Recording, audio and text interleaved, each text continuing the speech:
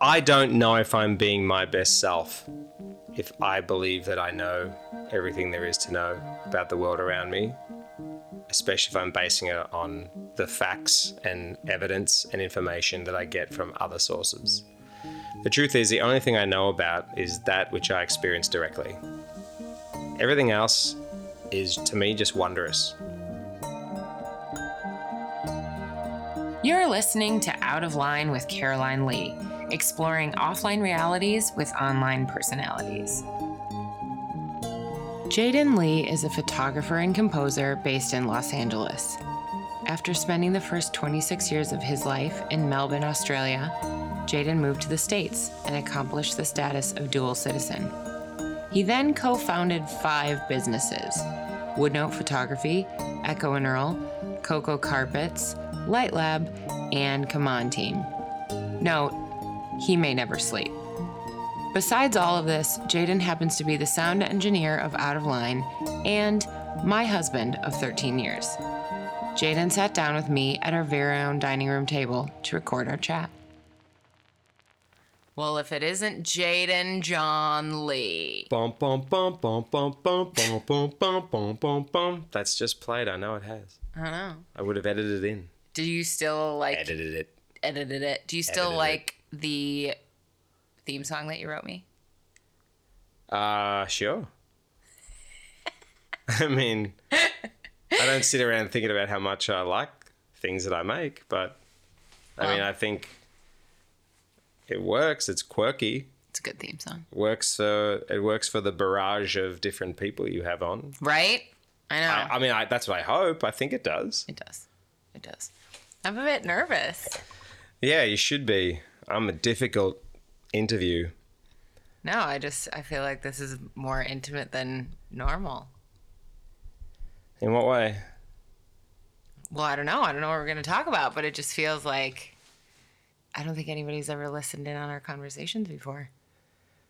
Well, and good luck trying to find out something new about someone you know everything about. Oh, watch me. Well, we'll see, you feisty little mofo. So, people ask me a lot about you all the time. So, I'm going to just start with some questions that have come from other people about you. Who are these people? Bots, probably.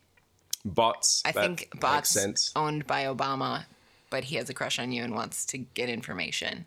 Look, me and Obama are both Enneagram 9s. So I know. I mean, I sense his longing. Oh my gosh. Hey, I would consent to any side relationship that needed to happen if Obama was involved, just so you know. Oh, yeah. You and your political sexual fantasies. They're definitely a Netflix original right there.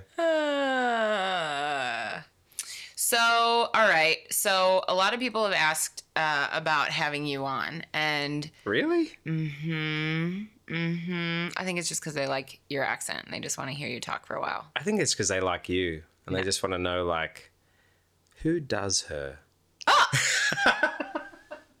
Oh my word! Oh my word! I'm kidding. I'm kidding. I mean, obviously. Maybe they want to know. Maybe they want to know. What? Inquiring minds. Inquiring minds. Well, let them eat cake. Do we have cake? No, we don't. Unfortunately. Right. Okay, great. So no cake. No cake for now, but I can Postmate some. This ought to be good because you are an online personality and you are my husband. So this ought to be good. I can't wait.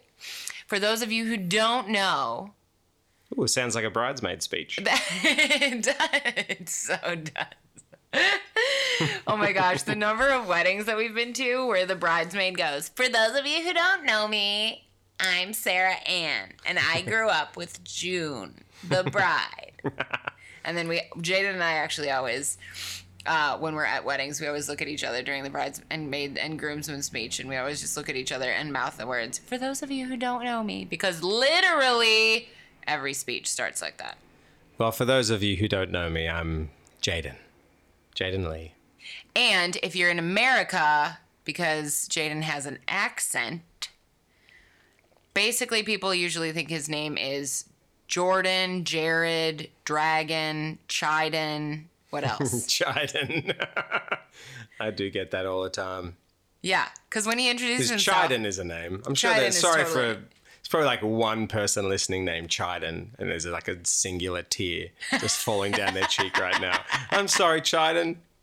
I'm really sorry, Chiden. Chiden. I wish I could feel your pain, but I want you to have the name. It's all you, baby. Take Chiden.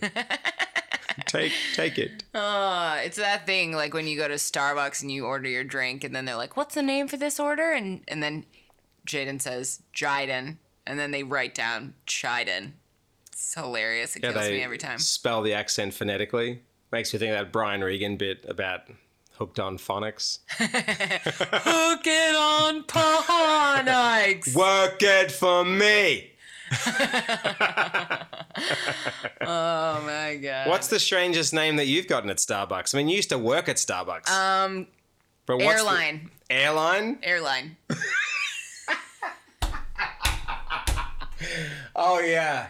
This is my wife, Airline. Which airline, sir? I don't know. Take any of them. Delta. Southwest. Who knows? Caroline Airline. I mean, it's close, but really? Airline? I got Dragon when I got a Frappuccino one summer. Dragon. I mean, you look like a dragon to me. I mean, I'm curious about dragons. I'm dragon curious. Maybe I was just emitting that sort of vibe. Dragon curious. Oh my gosh. I mean, aren't you? I mean, yeah. I want to go to the land of the Komodo dragons and check them out. But those aren't really the dragons we're talking about, are we, Caroline? Are we? What dragons are we talking about? Well, I would be thinking more of the fantastical, beyond belief dragons that breathe fire and fly. Do you Did Komodo think... dragons do that? I don't think so. Do you think that there were ever really dragons? Or do you think that there are ever really, like even now, do you think there are dragons on planet Earth that we just haven't found yet? Well, in the sense of how I just described them, I think that there's been beasts on the Earth that have inspired idea of that type of dragon. Mainly because almost every culture has some really similar thoughts about or like depictions of those sorts of things. So I'm not really quite sure. I mean, if we had dinosaurs walking the earth at some point, which we have bones to say we did, why couldn't there be a large lizard that breathes fire? I mean, we don't know.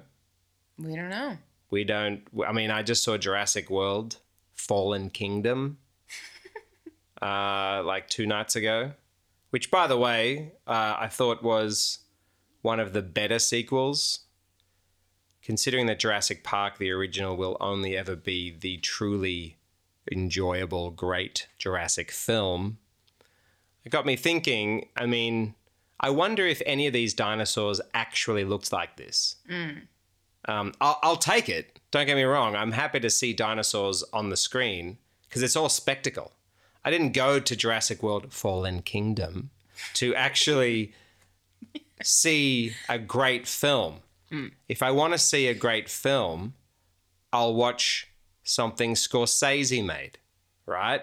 Or maybe Christopher Nolan, who I believe makes great films. Like, this is a movie. Like, it's a movie. It's a spectacle. And, I went with low expectations and left pleasantly surprised. I mean, at the end of the day, a great multitude of people made this film, this film with stuff that we've seen before, but it's still amazing. Like dinosaurs moving and interacting with people and eating people and stuff happening. Like, that's a spectacle that, why wouldn't I want to see that? If I went back 50, 60 years and someone said, hey, you want to go see this film where like lizards of ancient time like are walking around with humans, I'm like, oh yeah, let's go see it. So the fact that there are people who complain now, and I've totally gone off subject, but the fact that there are people who complain now about movies like that, I kind of wish they'd check in and be like, you paid somewhere between $8 and $15 to see this film that people dedicated some people dedicated 3 or 4 months to it. Some people dedicated 2 years of their entire life to make this film. Yes, it's a product. They're trying to make money off of it. But at the end of the day, it's only there to entertain and give you some joy. So just go in and have some friggin' fun. So back to dragons. Nice smooth segue. I've thought about that many times. It's easy to hate. I was wondering, I bet some of these dinosaurs in real life had feathers. I bet they probably did. But, and they've probably, I actually read a few articles over the years that have said such things about dinosaurs. But I think we're so accustomed to what, Jurassic Park's kind of dug their own hole because, back in the 90s when they made the original Jurassic Park, well, the dinosaurs didn't have feathers. So we can't just suddenly make those same species have feathers because that just messes with the whole continuity, doesn't it? But I thought to myself, well, if they've got feathers, why couldn't one of them breathe fire? You have a point. And I think that we should start our own franchise of dinosaur movies and we can have them do whatever the fuck we want. Okay. What's the first thing you'd get them to do? Well, I would get them to probably be friends with puppies. That would be cute. I like where you're going. I'd like them to show us where the Loch Ness Monster is. That would be cool. Speaking of which, I've been married to you for a minute. 13 years to be exact. And I know the little known secret about you that you are a little bit obsessed with the greater things of this world, the mystical things of this world. And some might say you're a conspiracy theorist. Some might say you are a cryptozoologist? That's the right term, but that's not what I am. Well, a novice cryptozoologist? No. What would you say? I'm an enthusiast. Okay. About crypto matters. And also, I'm not a conspiracy theorist. Again, I'm a conspiracy enthusiast. Okay. So, which is not really a term, but that's the term I'm going to use right now because I'm not a conspiracy theorist. True. And here's the reason why, okay? I think conspiracy theories are fascinating. It doesn't mean that I believe or subscribe to the theories themselves, but conspiracy theories are fascinating because either way, if I am the person or the person next to me is the conspiracy theorist, on one hand, the fact that they mentally got to this conclusion, that they arrived at this conclusion about something that's happening in our world that they are explaining through the avenue of conspiracy, which means it's usually fairly fantastical. Like I'm reasoning with this reality, with all of these alternate possibilities. A conspiracy theorist literally inserts alternate realities onto reality. That's fascinating to me. And if a person is a true believing self-proclaimed conspiracy theorist, which I am not, they are sold out for their conspiracy theory. It is their religion, it is their faith, it is they are at the altar of the conspiracy gods and they all talk. And the internet's the perfect platform for that. I'm not one of those people. So there is scenario one, already fascinating, how a person draws these conclusions and then not only that, creates a whole social network about it. That's amazing. Not to mention, some of the things they come up with is extremely entertaining, right? That's scenario one. Scenario two is, what if they're right? That is even more fascinating. Oh my gosh. So either way, they're either wrong and fascinating because they've come up with this super outrageous alternate reality, or they're right and everything that I know is BS. Fascinating. It's just fascinating on every level. So I would say that I'm a creature of wonder. I would subscribe to that, yes. Subscribe that you are too, or that you agree that I am? I agree that you are. Yeah. I'm a creature of wonder. And so I'm open. But I think there are certain stories that people have come up with in the conspiracy world that are like super outrageous and super far-fetched. Like the Earth is flat. Probably started with someone testing the waters that literally has now become a whole subculture of people who believe the Earth is flat. It's so fascinating. Right. Now, I'm not someone to sit here and say, you guys are idiots. I'm not. I don't think that they are. I honestly think that they are searching.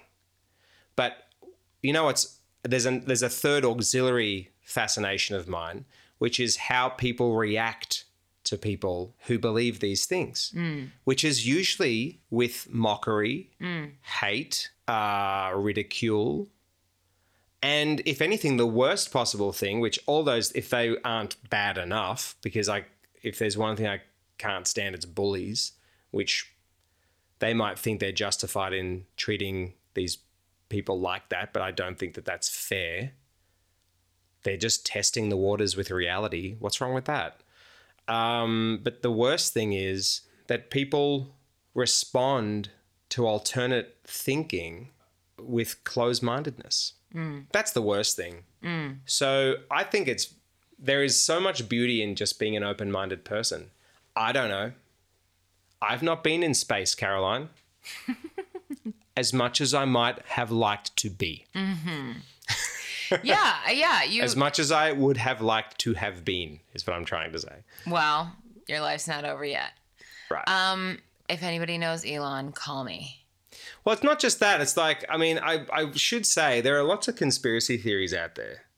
I mean, one of them as well is that there are two kind of versions, two main popular versions of the moon landing conspiracy theory, which I've always found super fascinating. One is that we didn't get there and that we had Stanley Kubrick collaborate with NASA to make a film of the moon landing and broadcast that as the moon landing. Okay, that's the first one. So the first one is that happened, but we didn't get there. The second one is that happened to buy us time so we could beat Russia to get there. Are you not automatically fascinated by the thought? Because here's the other thing. Sometimes there's some compelling evidence. I'm not going to lie. Like, even though I don't believe those things, I don't. But was it Barry Lyndon, one of Stanley Kubrick's films that required special lenses? And I think 2001 Space Odyssey also did, but I think the moon landing came after that. I think I'd have to check my facts on that. But he needed special lenses that only NASA had possession of. And so the thinking is that he got access to those and, you know, they were scratching each other's backs, you know. And I'm like, okay, cool. Like, Stanley Kubrick had an in with NASA. Okay, great. Not crazy. I mean, but then I think to myself, in reality, I have a friend who works for NASA. It's not that out of the norm that if someone has a need for something, write a letter and have it happening. Real people work for NASA. Don't know if you know, but real people just like you and me work for NASA. Exactly. They're not superheroes, although they kind of are. They kind of are. Their names are on Mars. NBD. I didn't know I was going to talk about that, but I mean, there are lots of other conspiracy theories. I mean, clearly. What's one that you've heard? I mean, I've heard so many. What's that, like Penny in the Cup or something? The one about that movie that's about 9/11. That conspiracy theory. There's ones. I mean, I think it's interesting because there are conspiracy theorists that I knew a few growing up that were like paranoid conspiracy theorists, where they were the kind of people who were like hoarding food in their basement because they were sure that like the government was listening on their phones and was going to like come in the night and like take them and put like, you know, alien chips in their brain and things like that. There was that kind of conspiracy theorist. And then there's the conspiracy theorists that's just a little bit more like, hey, what if what we're getting told isn't exactly the way that it is? Or like, hey, what if life has a little more mystery and wonder to it? And I think that the come from matters, because I'm never an advocate for being paranoid. And I mean, like hoard food and clothes, and if, live your best life. And especially if you live in LA, please have an earthquake plan. That's another topic. But I think that when it comes to conspiracy theories, they can either be something that augments anxiety, or they can be something that just brings a little fun to life, because I don't think we have the answer to everything, and I actually don't want to. I love that life has a little wonder to it, and I love that there's some freedom to say there's some things that I'm not sure about. Right. I don't know if I'm being my best self if I believe that I know everything there is to know about the world around me, especially if I'm basing it on the facts and evidence and information that I get from other sources. The truth is, the only thing I know about is that which I experience directly. Everything else is, to me, just wondrous. And sometimes it's not in a good way. Sometimes it's like, wow, that's really extreme. So even stuff to do with last week's episode of your podcast, when I was editing that, I was like, far out. This has really got me thinking, because I know that if your podcast catered to a more conservative crowd, we'd get totally different answers. Totally different answers. And there's nothing wrong with that. I think there only starts to be something amiss when two groups of people cannot get along despite their differing beliefs. And yeah, conspiracy theories are like a really charming, fun way to see that play out. And, no one needs to go Googling conspiracy theories if they're not interested, because it's just a vortex. But I do, because I'm fascinated with how people behave. I really am. So with that in mind, I'm definitely not, I mean, it's fun to bring up, because you and I will talk about it from time to time. Various things that I read, and I've got certain friends who totally play into this tendency of mine to just be like, wow, oh my goodness, what's that? And some things aren't conspiracies that I'm fascinated. Most things aren't conspiracies that I'm fascinated with. That's just a side thing. If we're talking about like the unexplained things, mysteries, I mean, I've been into that since I was 6. Mostly because my mom bought me this book. I think it was called, Mysteries and the Unexplained. And it was a hardcover book, and it was like 450 pages long. It was like an encyclopedia at the time of just all this bizarre stuff. And, looking back, I mean, I don't have a child of my own, but I would imagine that I would think twice before buying a book like that for my child, because there was some pretty freaky stuff in there. But my mum, I think, has been equally fascinated with some of these things. And so I think that it was one of the many things we connected on. But I mean, I learned about the moon landing conspiracy theory in there. I also learned about like Bigfoot and Sasquatch in there. Yeah. And the Loch Ness Monster. Well, I knew about the Loch Ness Monster. Who hasn't heard of the Loch Ness Monster? But like, there was more information there. I also learned about like crazy stuff to do with UFOs and abductions. And for me, it's always just been a matter of, wow, imagine. Not me saying this is 100% real. Everyone needs to like pull the scales off their eyes and see that this is true, and that the government has like, is keeping this information from us. I'm not that guy. The crypto evangelist. Yeah, I'm not a crypto evangelist. I am a curious enthusiast. But it's such a side thing in my life. It's like whatever. But it's funny that we're talking about this. I mean, the truth is, how information gets distributed is a really interesting thing to talk about. And let's go back to the moon landing for a second. we all believe what we believe because of what was broadcast. True or false? True. Right. If they had broadcast that the lunar module blew up on the way to the surface of the moon, what would we believe? That they all died. That they perished, right? So that in itself is fascinating to me.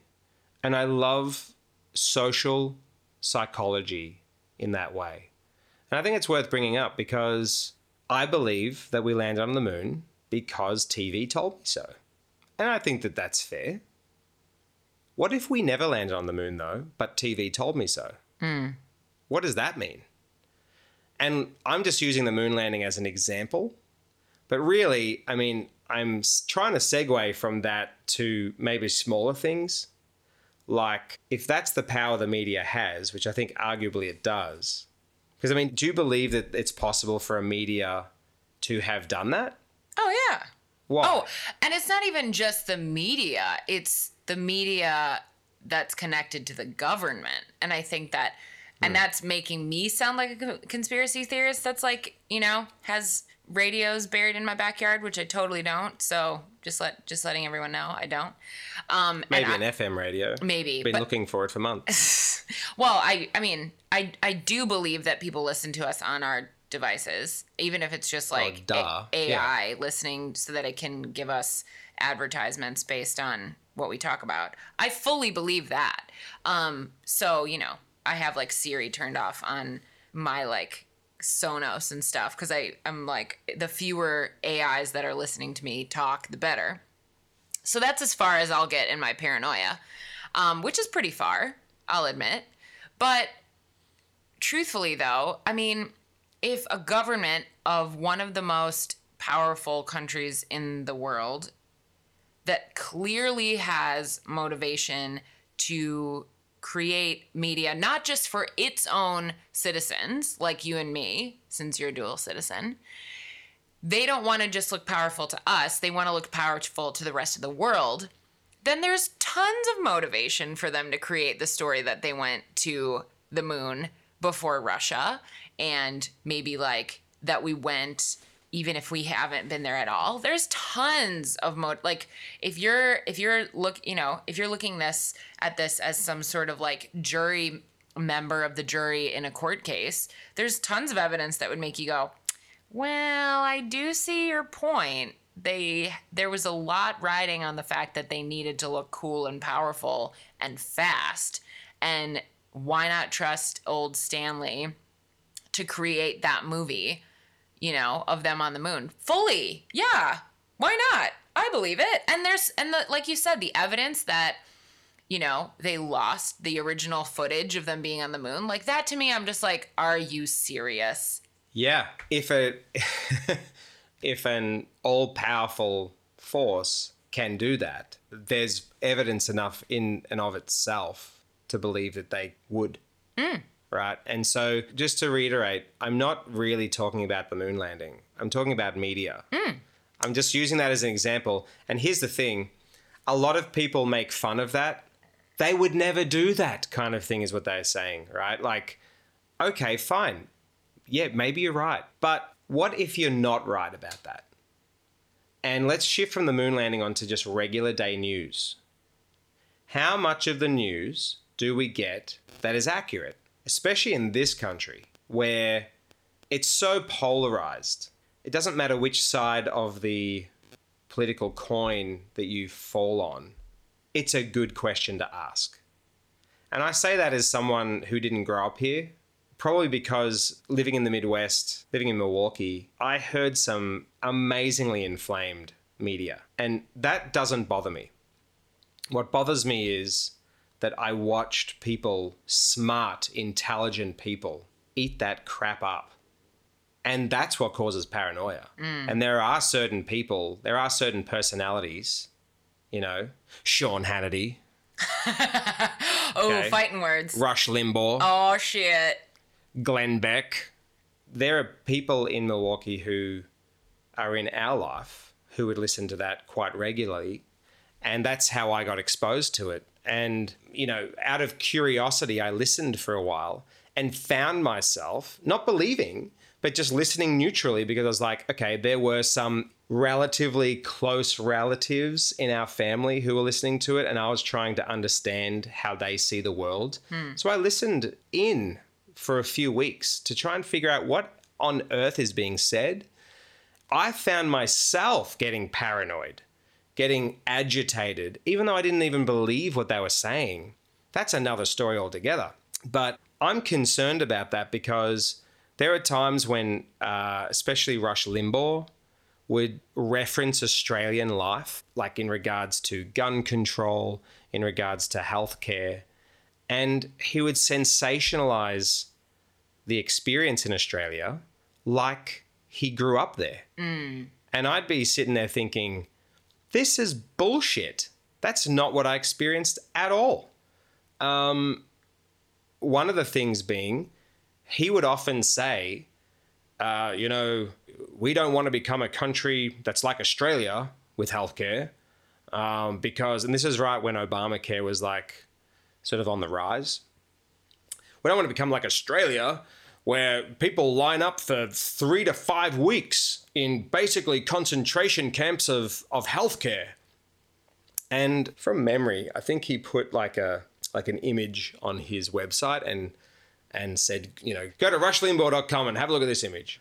And it basically showed like this military style, like a developing world relief tent that people were getting healthcare at. So out of curiosity, and I was starting to get annoyed at this point because that's not my experience at all, for the record. My experience in Australia is that healthcare is actually quite an abundant experience. If I need healthcare, I can receive it in moments. I've never lined up for healthcare. The only time I've ever waited is if I need to go to see a specific specialist, which, hey, news alert, that's the same here. Like, specialists are a different matter. General healthcare, I just make a call at a clinic that's local or anywhere, and I drive down there and make my appointment like anyone else. But here's being painted this picture of, healthcare in Australia is a disaster. And it doesn't work. And as an Australian who's just moved to America, and I've been there like a year, I'm starting to get this picture painted for why America fights so much. Because there are people like the Sean Hannitys and the Glenn Becks and the Rush Limbaughs and even the Bill Maher's, who I also think has a tendency to do this on the left, kind of creating sensationalized stories that freak people out. Like, of course people are going to hear that and be like, we can't let this happen. I don't want to ever experience like being in some sort of like developing country relief tent. I want to be able to I want to receive great care. And so I remember someone calling in at one of these times when Rush Limbaugh was talking about this and happened to be like an Australian, wasn't me, and said what I was thinking, which was, hey, Rush, thanks for sharing what you're sharing. Look, I just need to say that I grew up in Australia and this is just not my experience at all. And there is a clear device for how Rush deals with those people, which is he speaks over them with aggressive language. He shuts them down, gives them an invitation to aggressively fight back. But even if they don't aggressively fight back, he just ends the call. He will not allow there to be a different perspective. So I'm sorry, but a lot of people in the Midwest are charged by that commentary. Yeah, and I don't think it's just in the Midwest, just to add that. I mean, I think that there are people all over America and the world who are charged by that, which is why propaganda is so common. I mean, I studied art history in college, and you don't say. Yep, I'm just letting you know in case we just met, in case you didn't know. But to me, seeing how propaganda is it's used by churches, religions, governments. It's used by people to control people, because when you want power, what you want is to get people to do what you say. And it's a lot easier to get people afraid and do what you say than it is to empower them and then have them follow you, because it's a lot easier to control a herd of frightened sheep than it is to, lead an empowered army of like bears that all know exactly who they are and what they want. Like, it's a lot easier to be like, come on, you little dummy sheep, come on over here. And they're like, okay, and then then you've got this army of like all these mighty bears that are like, we know what the fuck we're doing. And those, I'm saying bears. I don't know. I'm not like a great animal storyteller. So you can choose a different animal. But basically what I'm trying to say is all the way back to ancient history, people used propaganda to try to control people. This is not new. And so I think that if humanity is consistent, and even though we might be evolving slowly, I watched the news this week and I was like horrified when I saw our president having basically a propaganda press conference with these poor families who lost family members. And I think there were like 13 of them that were on stage with him as he shared. But I think 13 families lost family members. And I think 11 of those 13 died in car crashes, which happens like all day, every day. So I'm not undermining how sad it is. Those are the real numbers? I believe so. I could double check it, but I want to say it was 11 out of 13. But Trump was using it as a story of, look at these people, their family members died at the hand of illegal immigrants. And rather than... It's quite a different spin, isn't it? It's a very different spin. And so rather than it being this sad thing to grieve with these people who've lost their family, now he's using this as his own propaganda. And even the fact that these family members are standing up on stage holding the photos of their lost family members, and that he had signed... Like, Donald Trump signed the photos of the dead people. What? Yeah. This was this week. That's pretty gross.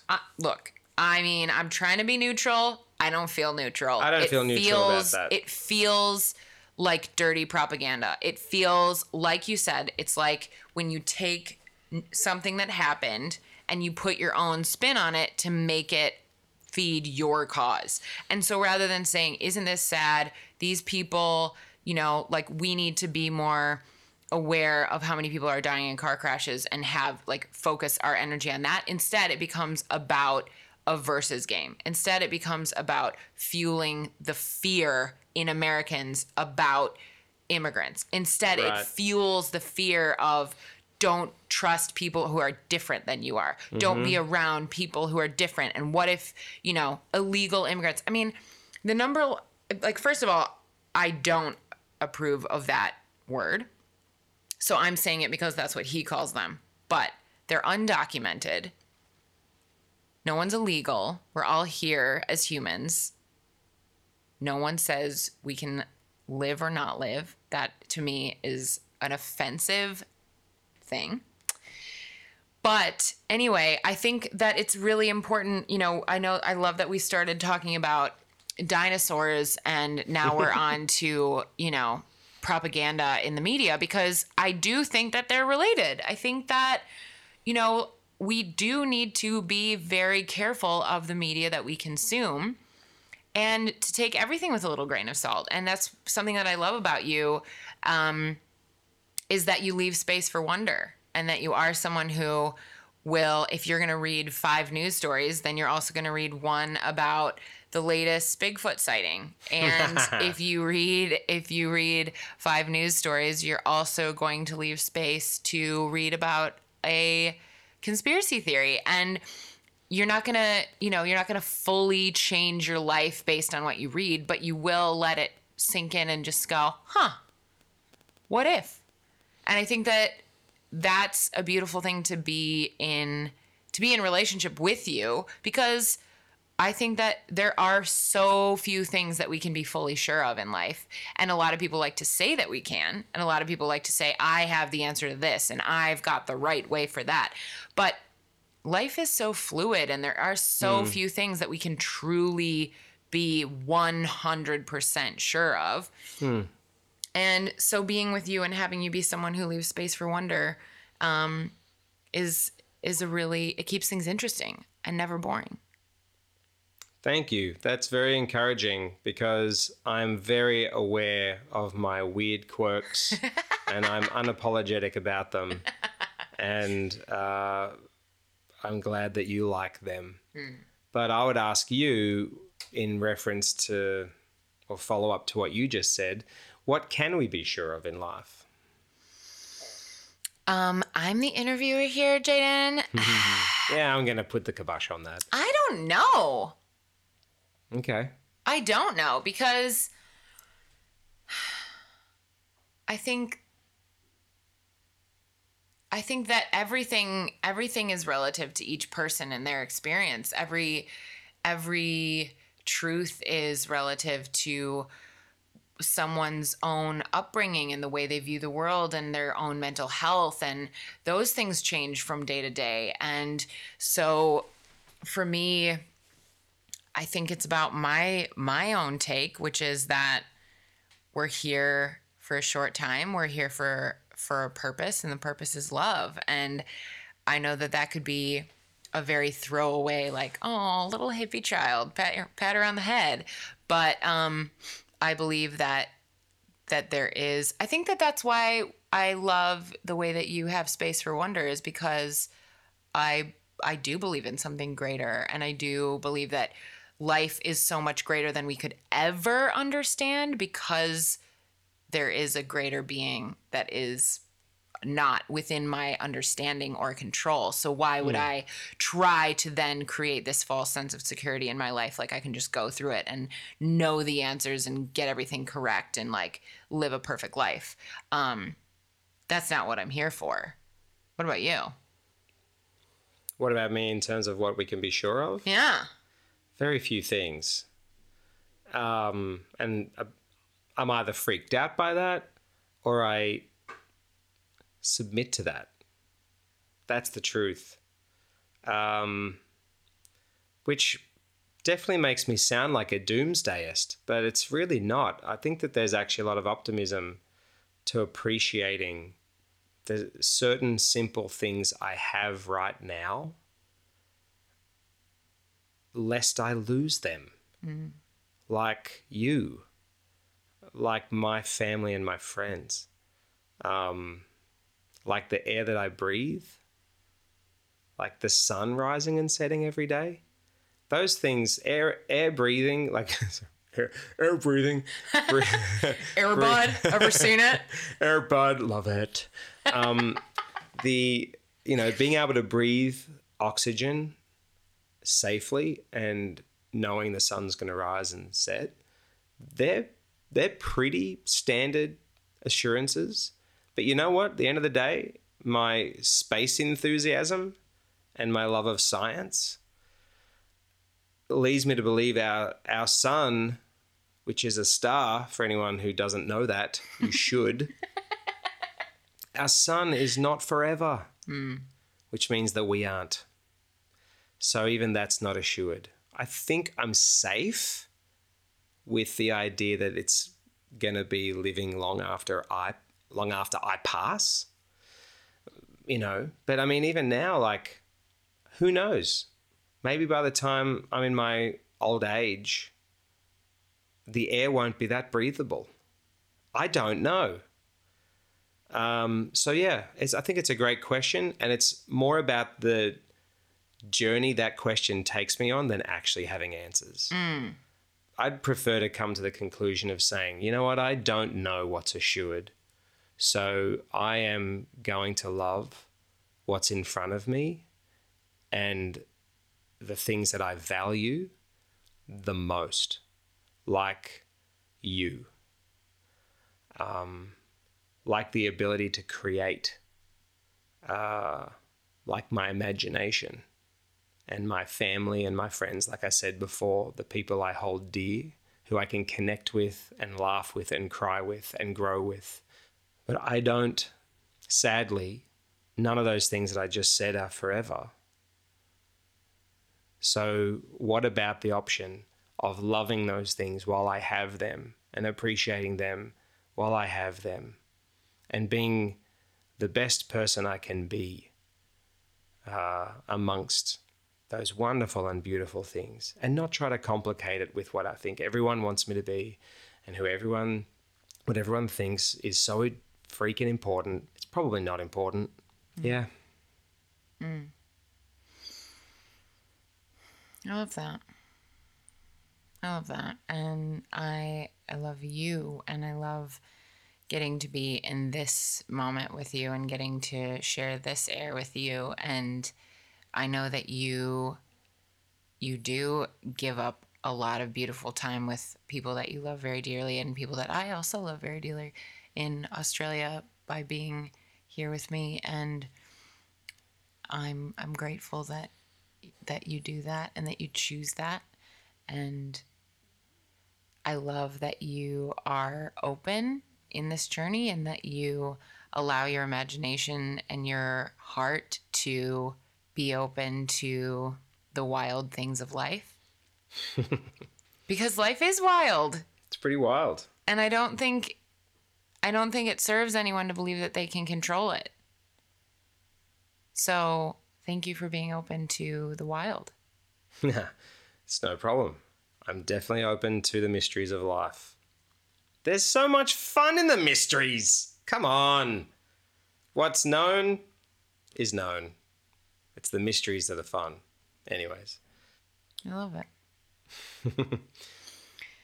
So before we move on to social media, you're a bit of a unique guest in the sense that you did grow up in Australia and living in Australia for like 26 years.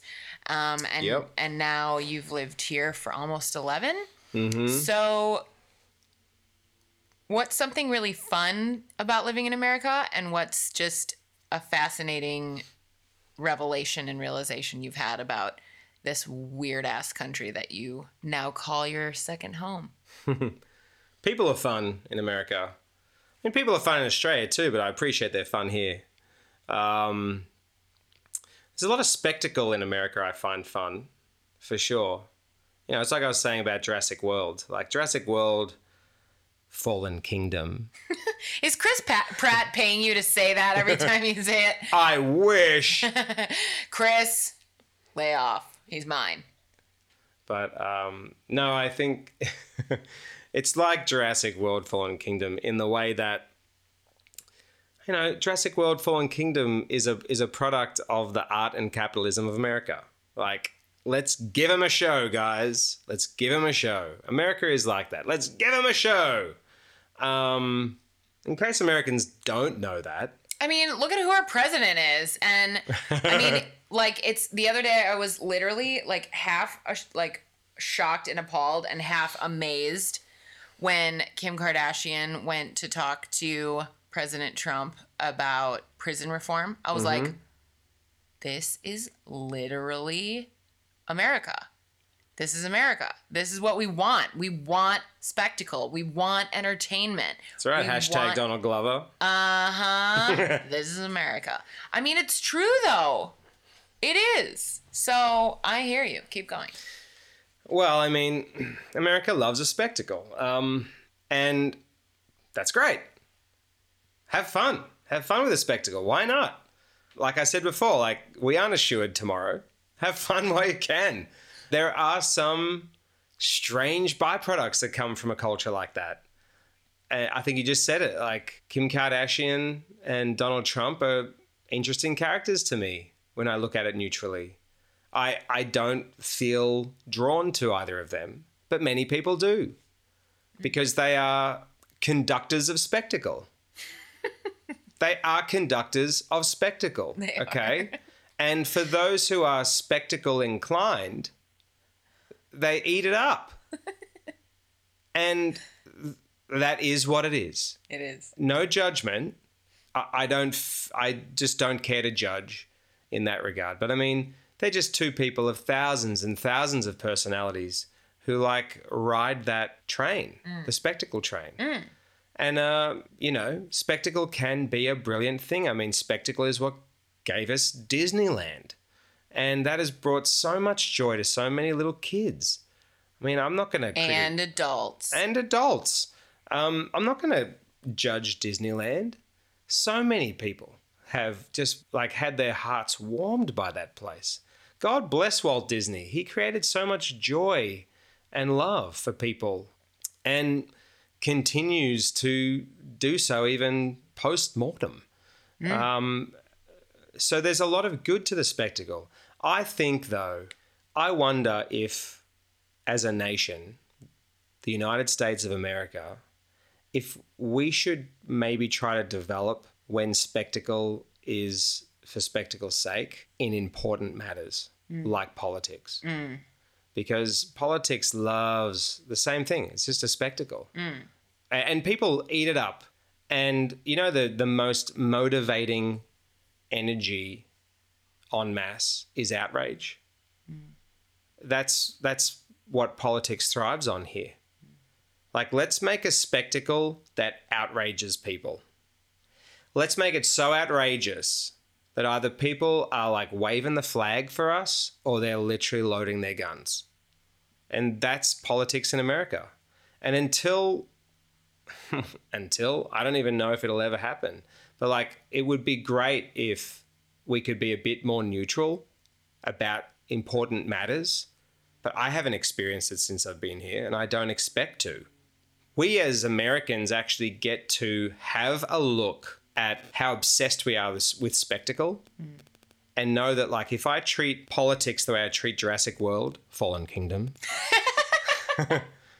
then maybe it's me who gets to check in that politics and fantasy need to be separate. All right? If we're using the same currency for two very different topics, one is entertainment and one is politics, they're both entertainment. Yeah. Politics is entertainment here. Politicians, the reason we have a entertainment celebrity like Donald Trump as president is because we're so accustomed to feeling comfortable with entertainers. Yeah. Even Reagan was an actor, okay? Let's check in with how much we allow spectacle to dictate our emotions with matters that shape the nation. I don't know why no one talks about this. It's as if it's just a given that that's the way politics is. When I go back to Australia, I think sometimes Australians act like it's quite a spectacle there, politics and the news, but it's so on a different level. And we have issues and matters in Australia that get to be addressed like any nation. I'm not dismissing that. But when I wake up and on the front page is a story about a guy who gets a parking ticket in his front drive, that made the front page news. That's a different form of spectacle. It is. That's fishing for stories. Yeah. Okay? It's hey, fine. Jim, we got nothing. Maybe. And again, I'm not making fun of Australia. No. I'm just trying to illustrate that apparently was important that day to put on front page. Yeah. And it was on the news on TV as well. Well, yeah. And to be fair, the scale of country is a little different. We've got, 22 million in Australia versus 300 million in America? It's not just the scale, it's the history. The scale, yes. Do you want to see 22 million people fight? No. Exactly. So what's the difference? Oh, no. It's a lot of people, It's at 22, which I think it's actually closer to 25 now. But, people be procreating? Millions of people fighting against each other still looks like millions of people fighting against each other. It's not so much about that. I think that our history plays into it. I feel like Australia's always been unspoken underdogs. We don't see ourselves as underdogs. We just see ourselves as Aussies. We don't think of ourselves in that way. We're not Yeah, please never say Aussie. It's Aussie. Like Ozzy Osbourne, exactly. When people say, oh my God, my friend is an Aussie. I'm like, oh. An Aussie. Oh, no. It's Aussie. Anyways, my point is that I think we've grown up having always eaten a bit of humble sauce because we were the rejects.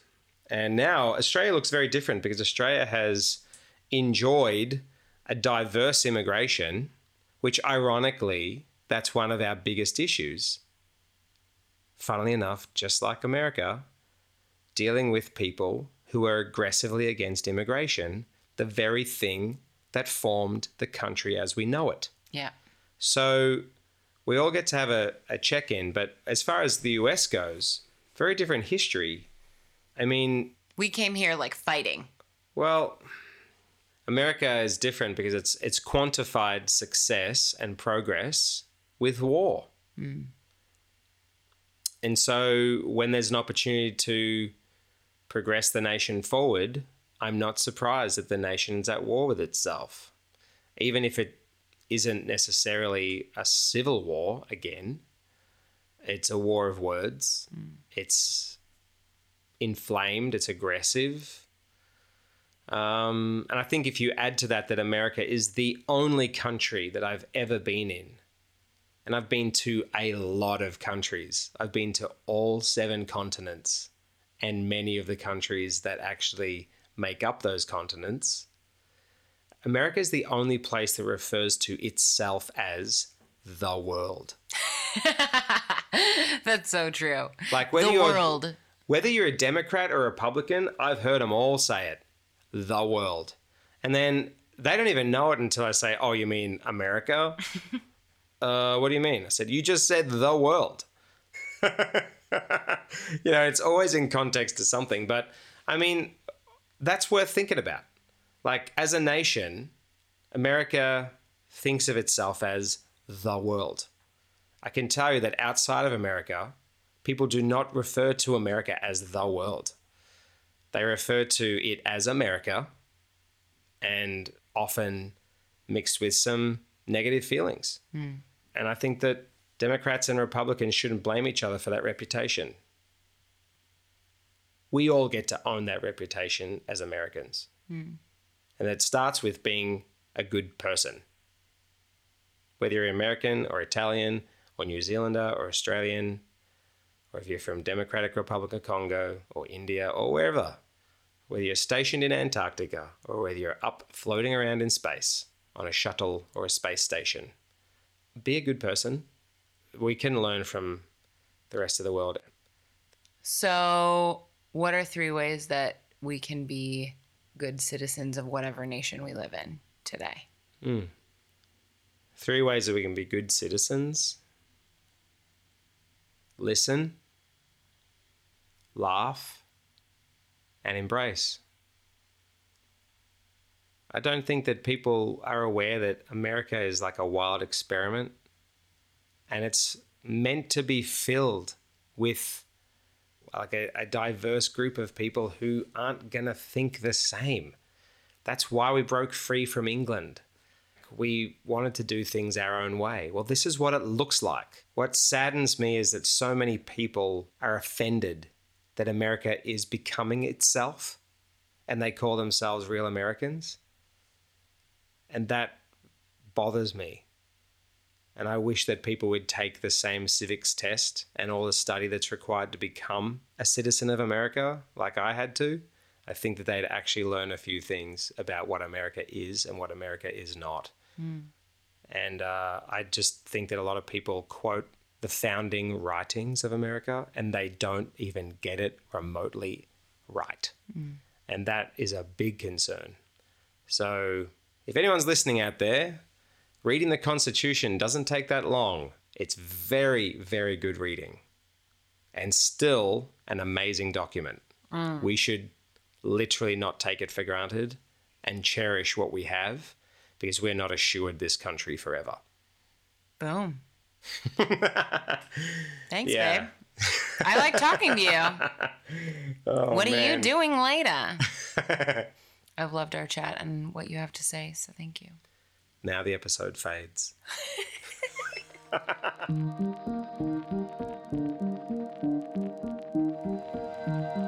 Stick around for part 2 of this Out of Line discussion to hear a social media Q&A with Jaden Lee. This episode of Out of Line was produced by me, Caroline. All sound editing, engineering, and original music composition by Jaden Lee. And a big thank you to Cat Footwear for working with Out of Line this season. Hit subscribe to get the next episode on your mobile device when it drops next week. And if you love what you heard, please whip out a review, will ya?